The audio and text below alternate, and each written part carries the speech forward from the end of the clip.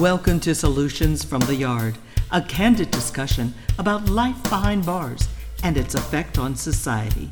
We'll discuss reintegration or re-entry back into the community post-incarceration. Your host for this episode is Dietrich Trent. Welcome back. In our last episode, we were speaking about the 13th Amendment, prison, or slavery. We're back. Brother Dickinson Neal, I want you to give the audience a history and a breakdown of what the word chattel slavery mean. What's the origin and where did it come from and how did it's to in 2022, how does it still exist and how there is still allowed that we're being that people are being considered chattel slavery? Well, the word chattel derives from the word cattle. You know, during the time of slavery and even during this time, you know, you have, property laws, you have farmers and things of that nature. During that time, we was reduced to nothing but property. One of the ways we was reduced to nothing but property was the stripping of our nationality. That's where the words Negro, colored, black came into play, because we never called ourselves that when we was in Africa from the get-go.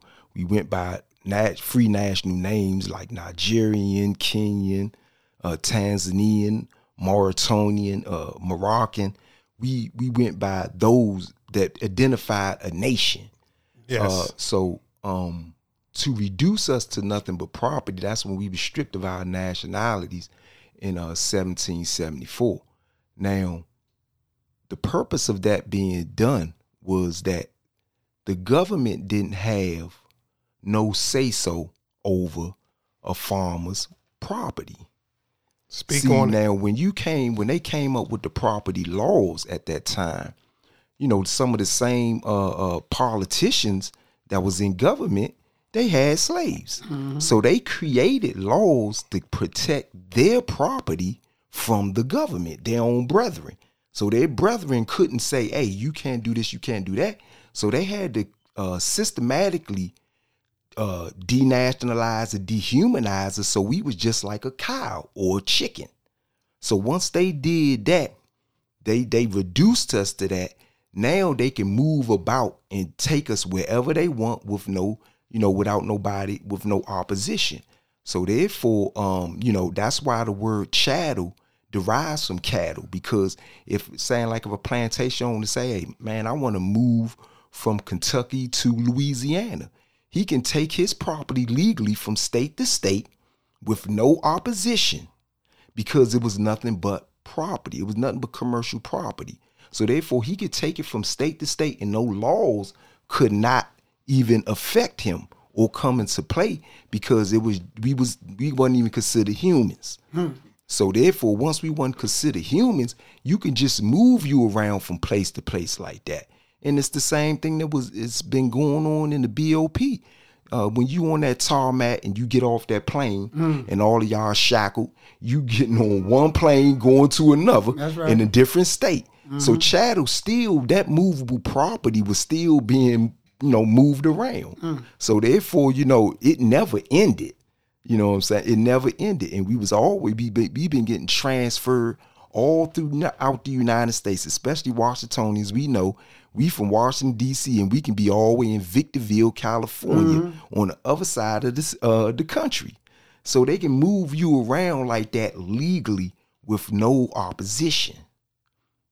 So therefore, that's something that people need to be educated on and to actually understand what's going on. Because like I said, once you come to prison, you are stripped of your Social Security. You don't go by with your Social Security no more. You go by your reg number or your DOC. That's right. And when they punch that DOC number up, your whole history in the prison system is going to pop up. You don't even use your Social Security number no more. You only use that when you come back into society. But while you under that servitude, you go by a whole nother number. I'm so happy that you spoke on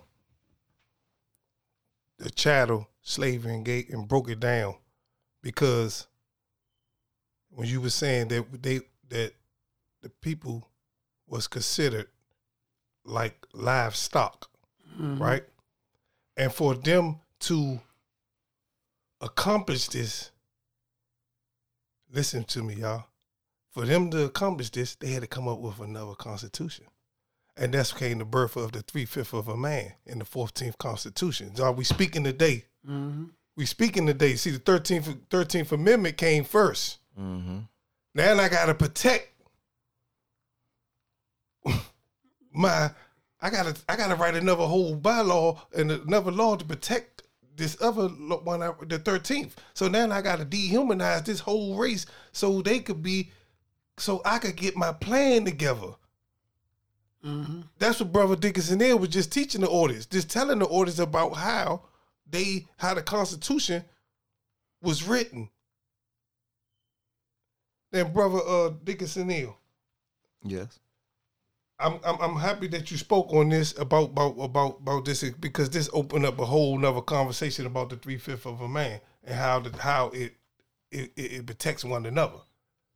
And these still exist. And these constitutions you can still read, they still there. They haven't been changed. And it's 2022.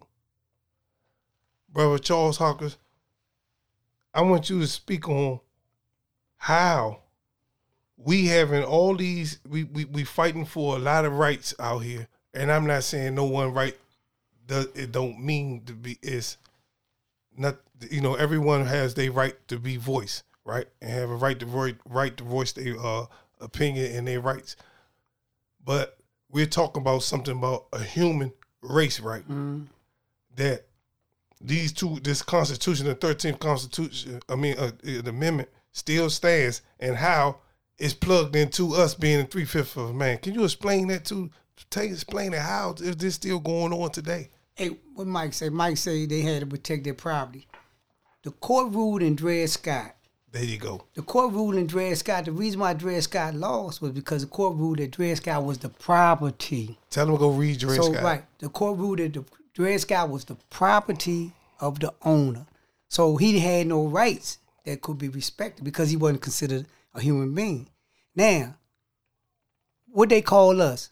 Wards of the state. There you go. See, they changed the name now. We no longer the property of the state. We're a ward of the state.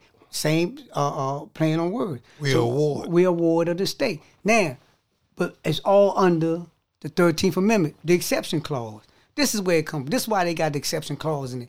The exception clause is supported by the Dred Scott decision. Because remember, Dred Scott hasn't been reversed. Yes. Dred Scott is law. It's Supreme Court law. There you go. And that's the highest law in the land. So nobody never came back and said, I'm not 3/5 of a man. Nobody never in 2022 came and said, listen, hold up. You treat me like a 3/5 of a man, and therefore my rights as a citizen or human being is not being respected. No, what we do is, and we litigate like this here. The conditions that we live under in prison, we complain about them.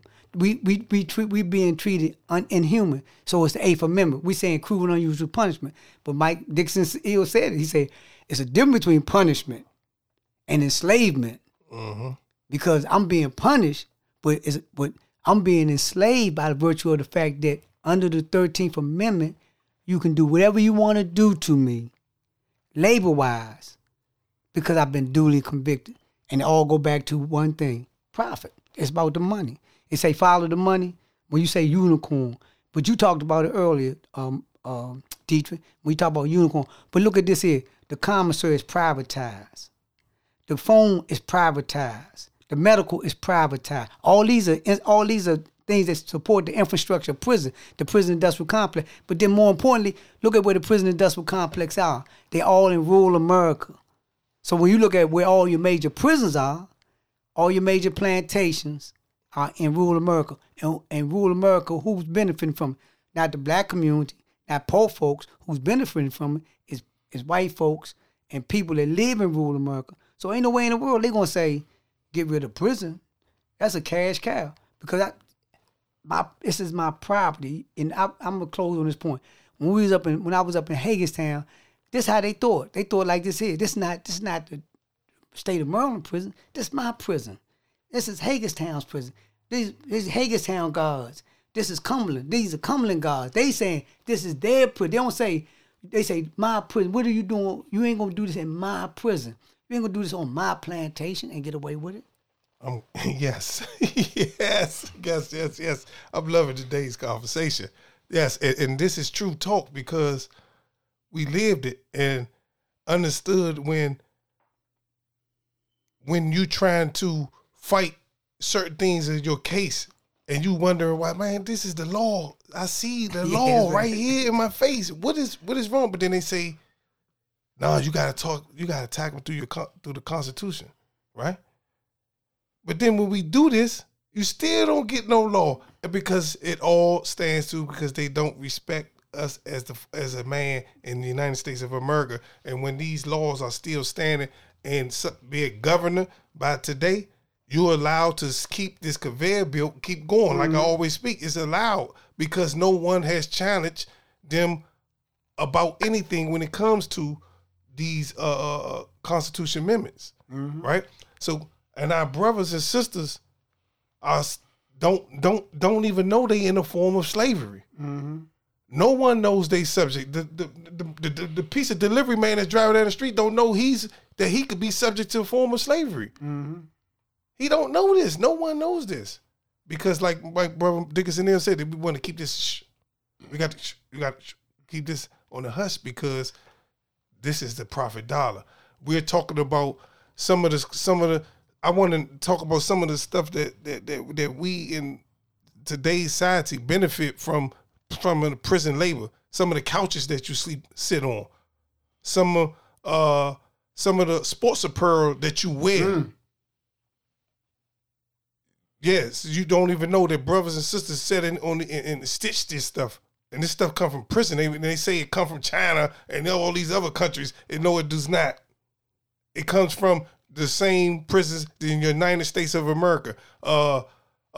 Some of the furniture. I used to work in one of the unicorns when we was building. Man, I know some of the furniture. I said I'd have bought it. Yeah, I'm some real level. I mean stuff, and I seen some of it walk out the back. Yeah, that's right. Yeah. Going to Ward's office. His house look like a so, prison cell. Right, and this is the things that goes on, but we are so caught up in the conveyor belt we don't even see it because we say, man, I'm getting $200-$300 a month. Right? And then I want you to speak on this, Brother Dickinson here. The tragedy of it because a lot of brothers work in prison, right? We see this. This is not nothing. We see a lot of brothers work in prison, not knowing they was working for slave dollars. But we get out here to society and we choose not to exercise that same energy that we was using in prison, right? To get ahead, right?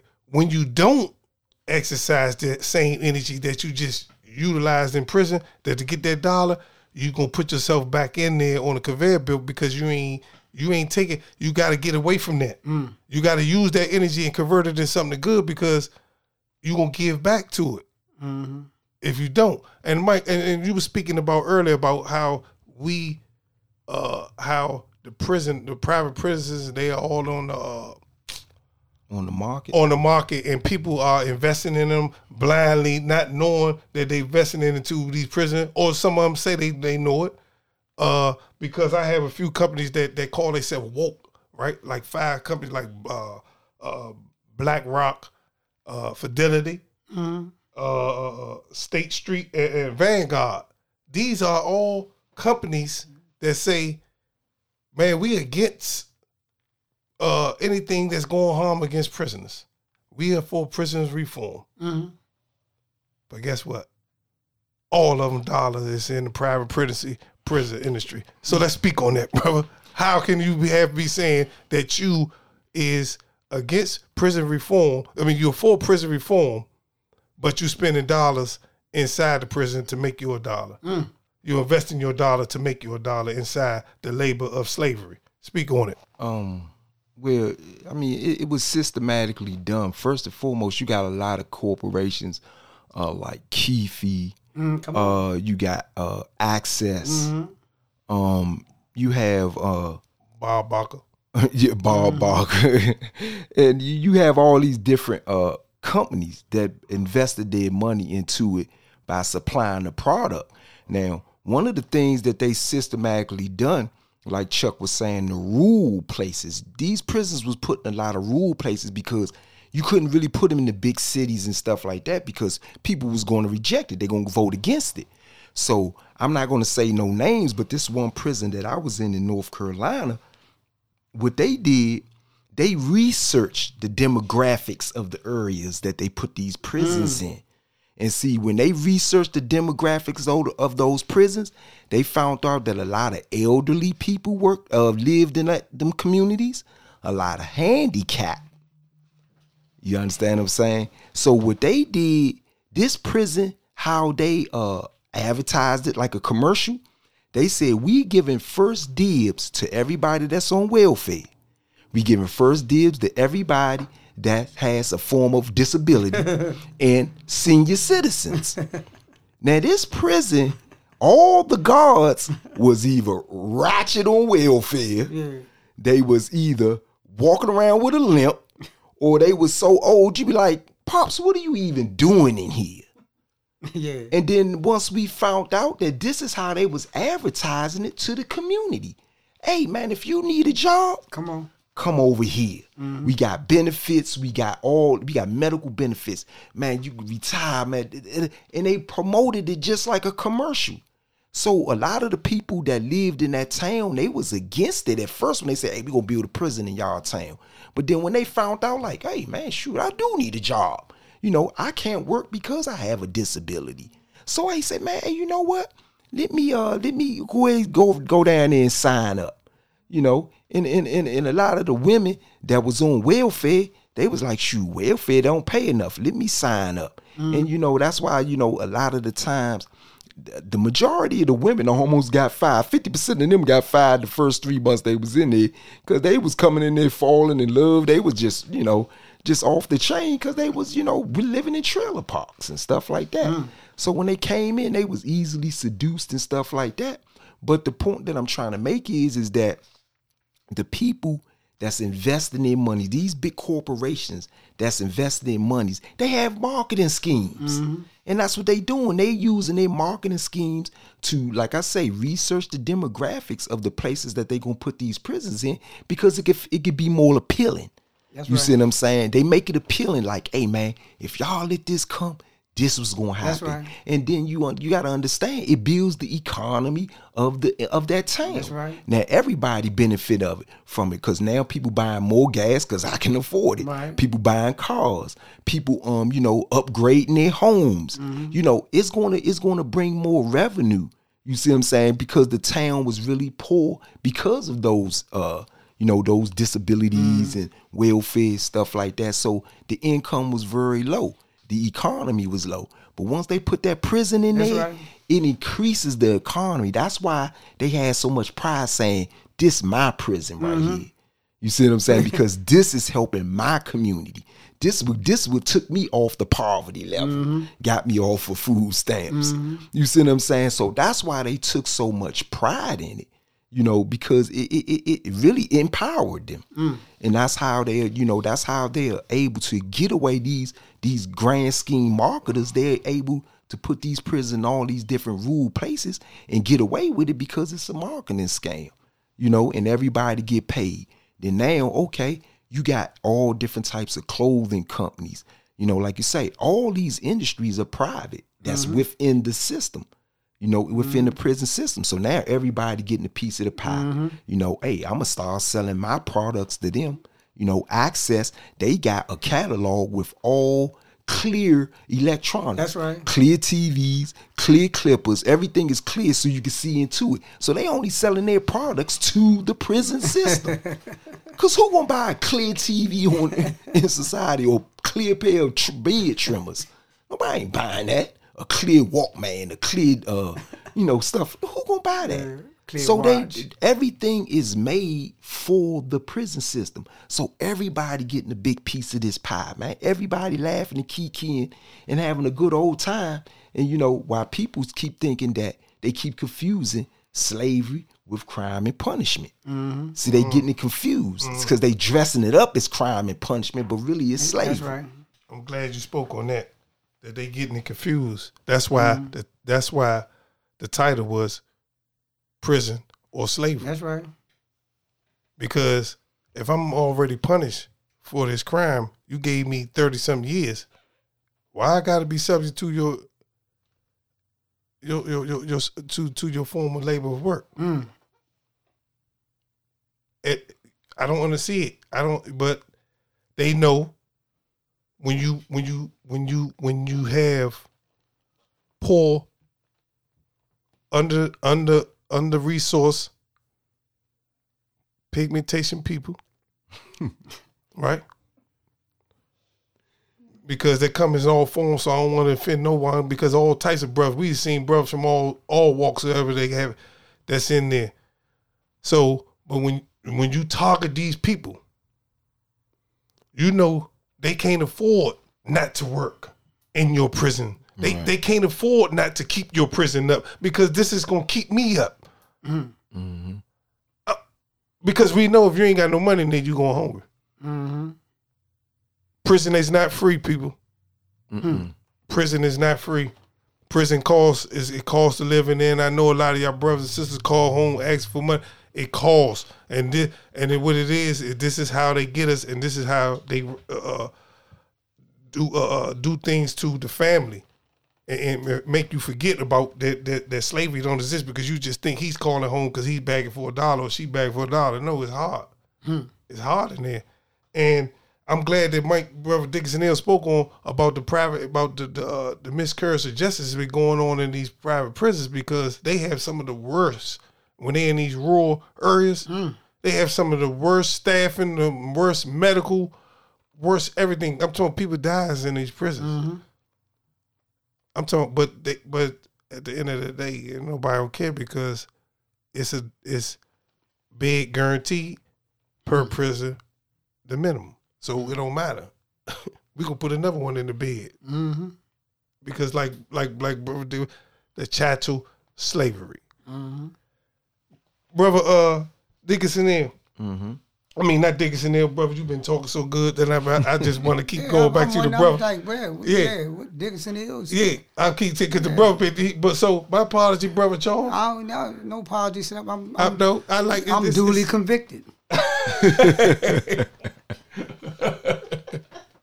True. Okay, so coming to you, bro. I apologize as you feel, man.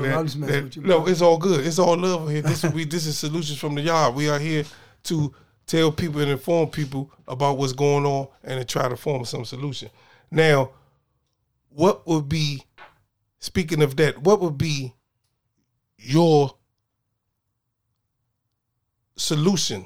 And I'm going to both of you all. What would be your initiative and what would be your solution to rectify these issues that's going on within this amendment with our brothers and sisters being subject to?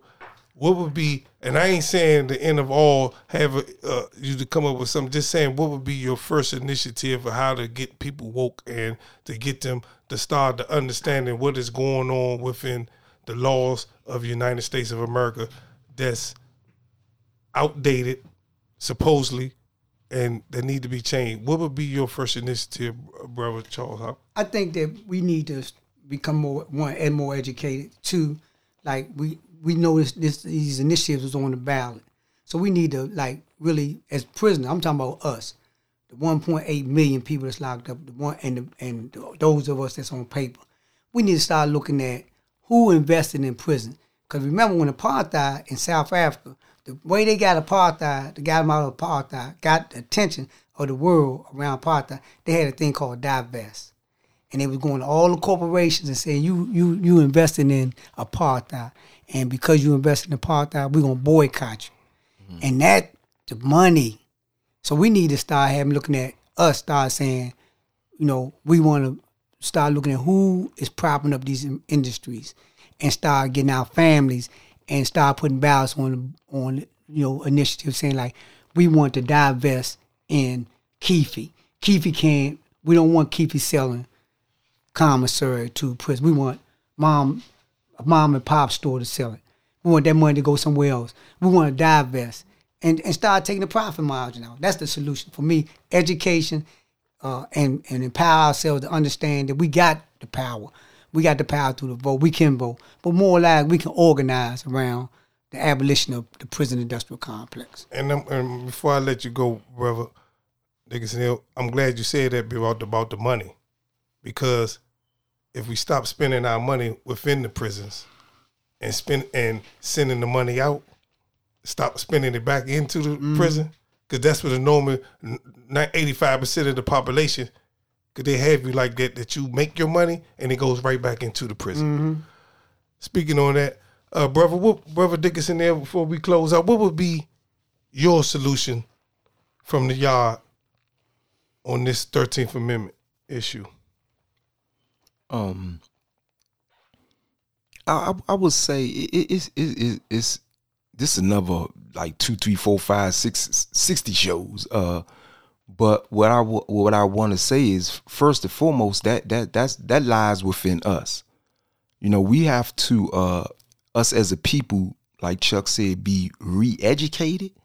Once we are re-educated, that's why I always told people I can never sell drugs or anything like that again, because I educated myself on what was going on. I might as well put on a white robe and burnt crosses, because I was helping them. And see, that's the thing that we have to be educated on, is how we are helping enslave ourselves, because it's not them. We doing it to ourselves, because the narrative that's being promoted and, through social media, everybody, rappers, a lot of guys, they don't like the guy Charleston White, but he's attacking the rappers, because the rappers are literally promoting selling drugs. They promoting killing your own people, genocide. So these are the things that we got to understand will keep us enslaving ourselves, because we keep going with this narrative, this destructive narrative. So therefore, we have to be re-educated, teach about slavery, how it was started, how, what happened during the 13th Amendment, and educate you from all the way from the ground, all the way back up. And then that way you could change the minds of the people, because we put ourselves in prison. They just set the snare. It's a saying, would the fish swallow the bait if he knew the hook was hidden therein? You see what I'm saying? The fish would not swallow the bait if it knew the hook was there. See, we got to teach about the hook. Because, see, right now the narrative in the United States is to teach about the bait. Grab the bait. Right. You understand what I'm saying? Everybody chasing the dollar. Rappers, hey, get the bag, get the bag. Everybody get the bag. You know what I'm saying? Now, when you don't have no form of education, you see what I'm saying? Dropped out of high school, things of that nature. Now you thinking about getting the bag. And that narrative is really destroying us as a people. And that's the things that we have to really just re-educate ourselves, because we putting ourselves in these predicaments by breaking the laws. They just waiting for you to do it. And we keeping the prison doors open. So, that's one of the things, that's why I work for VSC, because that's what I promote. You know what I'm saying? When you come out of prison, I don't want you to come back to prison, because I don't want to go back. So I'm going to teach you the same thing that I'm using to keep from going back. See, and these are the things that we need to really educate ourselves on about what's going on with this narrative, because, like I say, it's a dog-eat-dog world. And, we got to learn about the bait, and then learn about that hook that's within that bait. Great analogy. Thank you, brothers. I appreciate you all. Today was about a tough topic, the 13th Amendment, which affected us, and we know affected so many of us, and will affect so many of us to come if we don't do anything about it. We out. You've been listening to Solutions from the Yard. This podcast is presented by Voices for a Second Chance, a comprehensive reentry program that provides culturally appropriate, trauma-informed, gender-specific, and peer-based services. For more information, go to info@vscdc.org or visit our website at www.vscdc.org.